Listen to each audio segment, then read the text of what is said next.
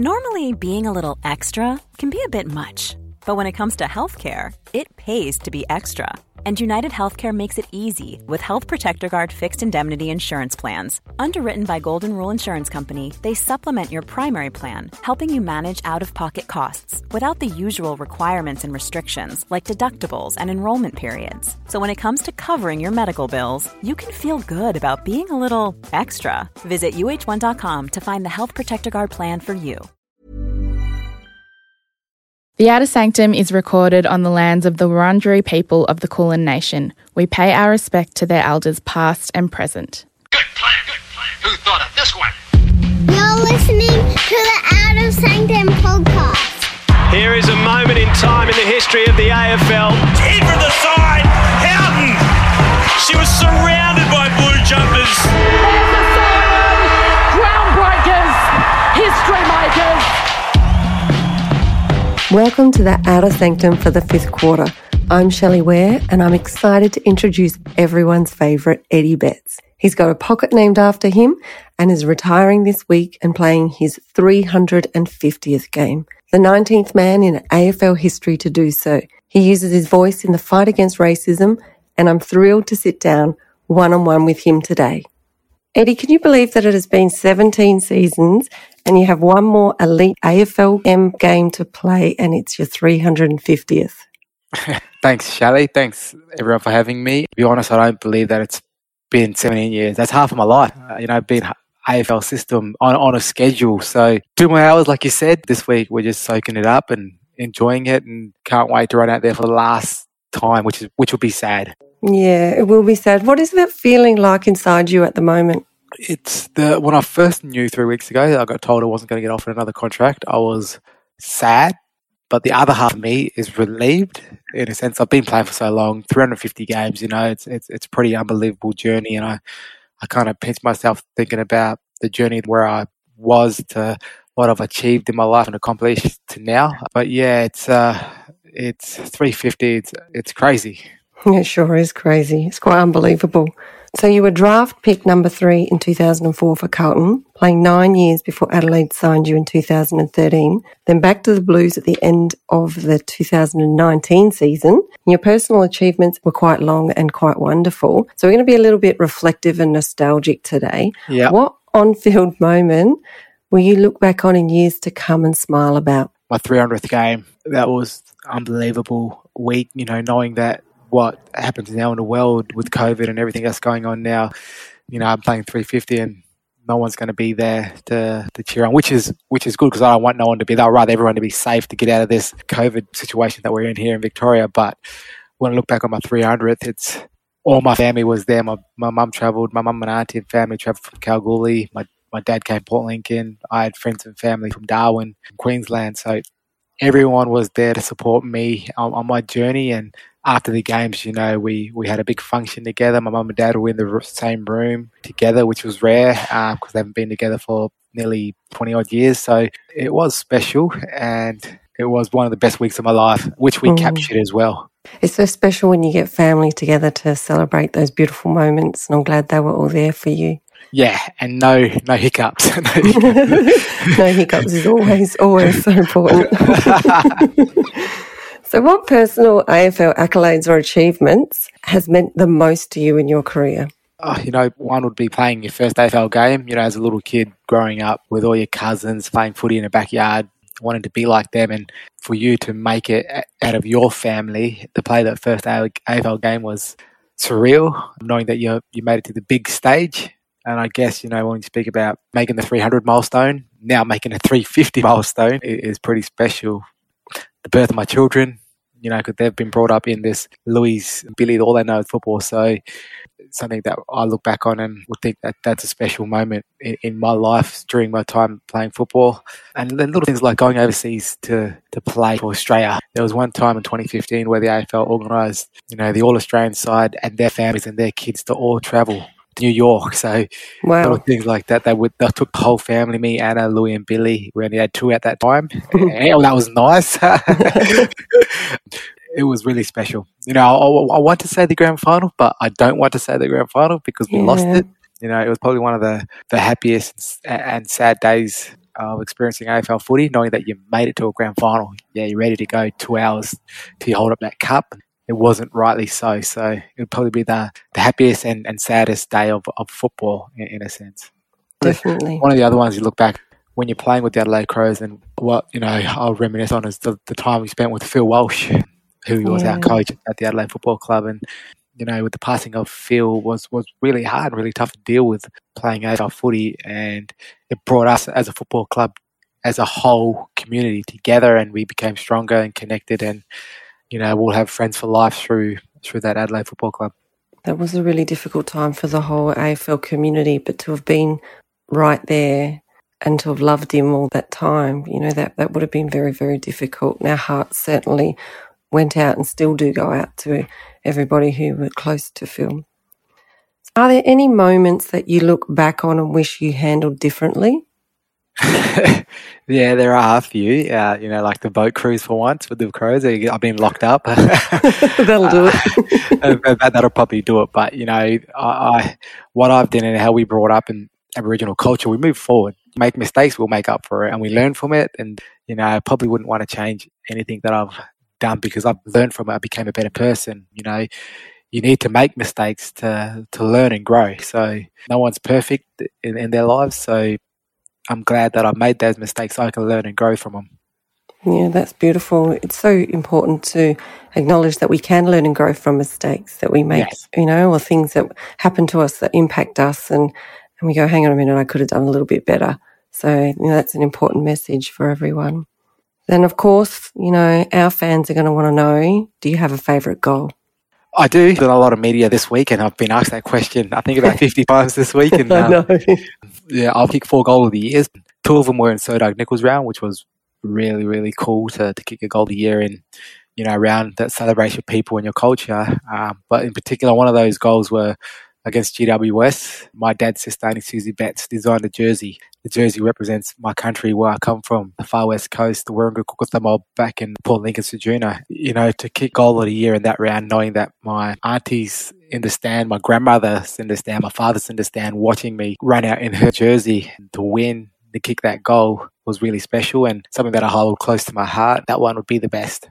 Yeah, and I can't believe you didn't have the whole entire community of Ceduna and Port Lincoln in the stadium. They probably were there. You must have got a lot of tickets that day. That's the hardest thing of organising is tickets. Playing AFL footy, that's one thing I'm not going to miss, organising all those tickets for everybody. I know, bless it. Just because they love you, that's all it is. But I know all those aunties, they want those tickets, that's for sure. True God. So a lot has changed in your time in the AFL. What are your thoughts about AFLW? It's unbelievable to have 18 teams now that my daughters are going to grow up with people that they can, watch and play, do as well. And a lot of people have come up to me and said, thank you for supporting AFLW, well done. And I got a lot of these messages, but I don't need a pat on the back. You don't need a pat on the back for doing something that's just normal and something that you should do is support the AFLW. So, we stay involved. We were very connected with the Crows when they first came into the system, the Adelaide Crows girls, and, went down and helped out at training. There was one time I asked Chelsea and Chelsea Randall and MJ if they wanted to come around for dinner. I said, yeah, come around. You can invite whoever you want. And I got a text message back saying the whole squad's coming. So, so me and Adelaide, we catered, invited them all over and told them to bring their partners as well. And the good old feed, and we supported them the whole way through. And even coming to Carlton now, we've supported the Carlton women's all the way through and we'll continue to support them. But like I said, we don't need a pat on the back to support women's footy. That's beautiful.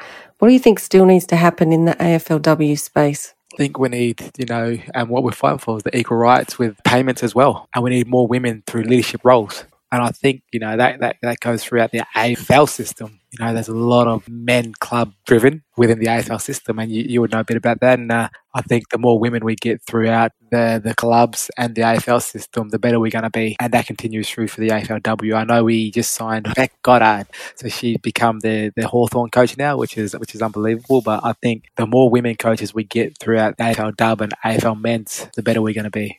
So Eddie, you and I have both talked about education playing a huge role in ending racism, but in recent weeks, Taylor Walker, who'd had 15 years of education at club level, showed us that more than education just needs to happen to stamp out racism. Has this moment made you reflect on how you move forward in this space? It was a shock knowing that it come from Taylor and being close friends with him for 6 years, and obviously he's been in the system for 15 years. It was hard to think. Every racism incident is hard to think and it cuts deep. But yeah, it was impactful throughout the AFL world. It was a shock for everyone knowing that it was from a player of his stature. And so, moving forward, we've got to be strong, no matter who they are, no matter where it comes from, you've got to stamp it out because there's no room for racism in Australia. And when we mean no room, there's no room, no matter who you are. The AFL brought out a statement saying there's no room. So that's it. You brought that statement out now, so there's no room. No matter if you're CEO of a company, stamp it out and they've got to be held accountable. They definitely need to be held more accountable. I think I took from that moment the fact that he'd had so much education was that it's also that he wasn't reflecting on himself as a person. He has reached out to me and I've spoken to him and I told him how I felt and I told him that, it was disappointing, but now he's on a journey and he's committed to it. And I know Taylor as a person, once he commits to something, he will do it. And hopefully he can drag along people around him, friends and family, and educate them along the way as well. And because he has a big influence over people. So hopefully he can drag his followings and his family and his people along with him. Yeah. Now, you've asked allies to help carry the load in ending racism. How important is this? It is, because you hear us talk about it every year and it feels like the weight's on our shoulders and we have to do it, but it's not up to us. It's up to everyone else. And I told all the players in my speech, don't underestimate the power in your voice, because you guys are very powerful.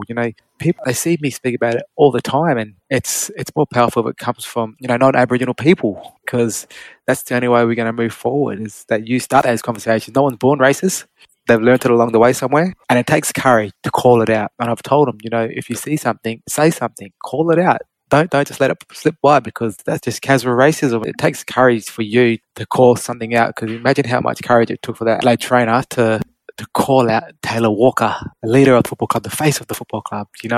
It's that takes courage. So I'll put it back on everyone else here in Australia to do your part. Everyone's got a role to play, and if everyone plays a small part in that role, eventually we're going to stamp it out, and eventually we can all move forward. But at the moment, we can't. We can't move forward because it just keeps happening, and we keep talking about it. But the thing, though, we need to catch them, because they're just online writing abuse, and we need to catch them and keep them accountable. Been speaking to Gil McLachlan lately, and we are on the process of doing that, targeting their workplace. So if we find out where they work, we'll go to their CEO and their boss and tell them, you got this person here in your work. Do you want someone like this in your workplace? If it's a minor, we'll target their parents and say, this is what your child has been up to. So we just got to keep everyone accountable. I've had to do that in the past, talk to parents. Same. But it makes a difference, doesn't it? Yeah, it does. And it shouldn't always fall on us, Aboriginal people and Torres Strait Islander multicultural people, standing up for it. It should be the wider community, the Australian public. Couldn't agree more. I'm Darcy Vesio, and you're listening to the Outer Sanctum podcast. Eddie, you also said this week that currently the AFL isn't a safe place for Indigenous players. What would you recommend to the powers that be to make it culturally safe and safe for Indigenous players? It is a great place to be, the AFL. Yeah. It gives us a platform to use our voice. But just this year, it's been pretty tough to walk through the doors knowing that, there's been a lot of racism that's happening this year. And behind closed doors, we're doing a lot of stuff throughout the AFL. We're talking to Paul Marsh, the Players Association, and we've been talking to Gil McLachlan. And like we said, that's the stuff that we're targeting. We'll catch them. We'll target their workplace. We'll target their parents if they're minors. And these are the outcomes that are going to happen. But for Aboriginal players at the moment, we want to rock up like everyone else and just play the game we love and enjoy footy. But we got to deal with everything else that comes along with that, the racism, the stress that causes with your family, and it's draining and it's tiring, and it happened a lot this year. So this year, and that's why I made that comment that at the moment throughout this year, it wasn't safe for us players just to rock up and play, because we couldn't just rock up and play. Yeah, we had to deal with all this other stuff that's going on in the background, like our teammates, the non-Indigenous teammates. They're not dealing with this.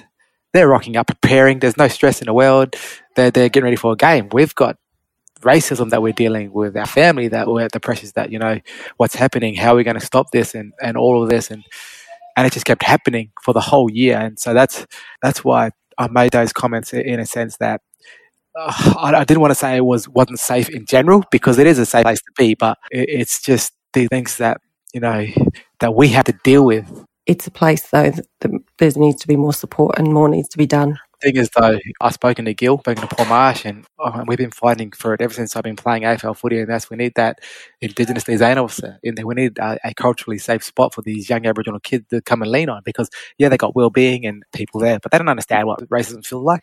They don't know how to talk to you about it. They don't understand how family deals with it. We need someone there in a culturally safe place where we can just go and yarn and talk about it and get our feelings out, and knowing that the person you're talking to understands you and he feels it because he's been in the same boat. And I did that at Adelaide. I've got Jeremy Johncock. When I got racially abused there, I needed someone to talk to. I was staying strong for these young Aboriginal kids, but I needed someone. We had a wellbeing lady there, but she didn't know how I was feeling. She would comfort me and talk to me, but she didn't know exactly what I was going through, what I was feeling. So I said, listen, we need to employ someone here, an Aboriginal liaison officer. We've got Jeremy Johncock. We created a culturally safe space, a safe room at the Adelaide Football Club where us brothers can just go and just talk about our feelings, family, the stresses in our life. Non-Indigenous people to come in, to have a yarn, to talk about the culture and Aboriginal culture and learn a little bit. So speaking to Gil, and I said, that's the main thing that we need at the moment in this AFL world, and they're going to mandate that now going forward. Yes. And about time. It took me 17 years to get it done, but we finally got it done. You did, and it will make a massive difference for future generations in this space. So well done. Let's talk about your beautiful family. I hear out of all of your children, Lewis, Billy, twins Alice and Maggie, Eddie Jr., Lewis is struggling the most. How is he processing this week to date? I think COVID has been good for him because of obviously he can't go to games, kind of weaned him a little bit out of it because he's been brought up in this life. Footy's his life. I've always told him you've got a different life to any other kid because you can come into the change rooms, you can high-five Patrick Dangerfield, Bruce Sloan, all these players, you can do what you want. Basically, you own that change room. Just walk around, eat the food, and then coming into Carlton, high-fiving Paddy Cripps and the players like this. And he was sad. He was really sad. But I said to him, mate, we can still go to the change rooms. We can still visit the players. They'll still know who you are. But, the next journey is going to be exciting. But he's accepted that, that I'm not going to be there. We'll go to games when things open up and go watch the players and support the players and I'll spend times like that enjoying it with him. Yeah, I get that feeling. It's pretty difficult for him, but you're right. This weaning off process has probably helped him quite a bit. What about Anna? How does she feel about this weekend and all that you've achieved together? She's happy that I'm done with footy. No more schedules. No more schedules. I've been on a schedule for 17 years, and because I'm very straight down the line, I want to keep my schedule. 12 o'clock I've got to eat. I like all of this. Off-season programs, everything's been on a schedule for 17 years. And I guess, she's relieved now that we can move on with the second phase of our lives, and that's going to be more exciting, I believe, and our journey is only just beginning, But yeah, she is relieved. I'm happy. And what are you most looking forward to doing with your family now that you've retired? Going home to country. AFL footy's been like a big part of your life, and it's always scheduled. Everywhere we went in the last 17 years, it's always planned because of footy, and you had to make sure there was a gym there, you had to make sure there was an oval there just to keep you fit, and programs and all of this, where I can just go home to Kalgoorlie now, take my kids, let them put their feet in the red dirt, and just walk and get back to country and not worrying about, I got to get fit, I got to go to training, I need to find a gym. I'll continue to work out and stay fit, but it's not, a stress in a sense. No more skin folds. No more skin folds, and I want to go to Arnhem Land, I want to go to the Garma Festival. I've really wanted to go up there and experience the community up there, and I can't wait to do so, just to go spread my love around Australia now within communities, because I've always wanted to do it, but because of the schedule of AFL, it was hard. So I've told Anna, let's try and make change around Australia, especially in these communities, and go visit them and put smiles on these kids' faces. Melting my heart. If you need someone to carry your bags, you know how to get me, Eddie. Now, the Carlton Cheer Squad, we saw them support you all the way. Can you put into words what they mean to you? Obviously, they mean a lot to myself. They have the reason that really made me enjoy footy, to be honest, because they've always chanted my name. And even when I went to Adelaide, they would support me no matter what. And, when we played against Carlton, I would walk down to Cheer Squad and they'll be chanting my name, and I'm on the opposite side. And, they've been pretty crazy. And the Adelaide Cheer Squad as well, and I became pretty close with the Adelaide Cheer Squad and the Rainbow Cheer Squad, the Adelaide Crows Rainbow Cheer Squad. So they've been big supporters of myself and Anna and our family, and I thank them dearly for it. they'll be forever in our hearts. And we still supported, when we went back last week and played against Port Adelaide at Adelaide Oval. I knew it was my last game. Got in contact with the cheer squad, the Crows cheer squad and the Rainbow cheer squad. And I said, listen, this is going to be my last ever game at Adelaide Oval. And I wish it was against Crows, but it's not. But it'll be great to see you if you guys would love to come. And I got them more tickets and they all came, which was fantastic and which was awesome. I was going to not cry during this, but you might get me there on that one. And the fans, what would you like to say to them? Well, they make footy. Without fans, it's tough. And it showed, in the last 2 years, without fans, it's crazy. You go out there, it's dead silent. You can't really get the momentum up. You can't really play the brand that you want. And I love to entertain. Yeah. I love to kick goals. I love to put smiles on people's faces in the stand. And it was hard because, no one was there. And so to the fans, I want to thank them dearly for backing me in and supporting me in my whole 17 years of playing AFL footy. When I walk the streets, I've got a lot of people come up to me. They don't even barrack for Carlton. And they just say, thanks for everything you've done. Love watching you play. And they've just been a big support of mine. And I just want to thank them dearly because without the fans, I probably wouldn't be the player that I am today. With them going crazy every time I went near the ball, cheering me, nice messages I've received. It's been unbelievable. But I just want to thank everyone out there, all your fans. Thank you very much. Have you been fielding any second-tier football phone calls all week? And is that something we're going to see for you in the future? No, not really. I made a joke. My brother-in-law plays out in the country in Rowley Football Club in the Ovens and Kings, and he said that he's going to put me up there, put me in a forward pocket, and payment would be a boat ride on his boat down in the Ovens and catch some cod. Nice. But yeah, I don't think I would play. I got Joey Anderson texted me and said, Matty Campbell's coaching Buffaloes up in Darwin. If you ever think about doing anything, we'll fly you up and fly you back. And I'm done. I've played 350 games. Maybe ask me in 3 years' time down the track because, at the moment it's quite raw. I'm retiring now. I might miss just getting out, putting the boots on and kicking the footy. I'll do that anyway with my kids and get involved with their football and their coaching. And so... yeah, maybe down the track. My cousins, when you speak about, carnivals, the footy carnivals, the Koori Carnival, there's a Nunga Carnival, there's a carnival in Kalgoorlie at the end of this year, and my brother boys already rang me up. It's a big family footy club, and I played when I was younger. Said, you're retired now, you have to fulfill your role back home with the mob and come and play. I said, I'll be water boy. I don't think I could play. I wonder if you'll be able to help yourself on that one. Yeah, I know. I might get back and get too excited. Exactly. So what is next for you, Eddie?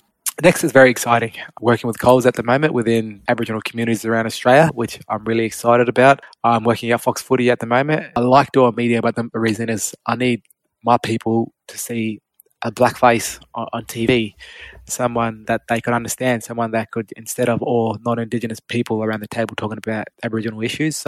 And the next phase too, I'm just starting up a foundation. We're putting a team together, and it's about, help young Aboriginal and Torres Strait Islander youth become leaders and anything they do, whether it's playing sports. But the most important thing is education first. We wanted them to get that education, get that leadership part as well, and then, they could be whatever they want to do.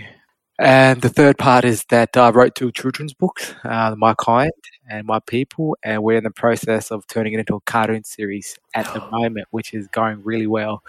So exciting. It's pretty busy, so it's non-stop for me. So might have to get yourself a diary, Eddie. Yeah, I think I do now. But I'm looking forward to working in the next phase of my life, and it's pretty full on at the moment. So it's going to be exciting, and I can't wait.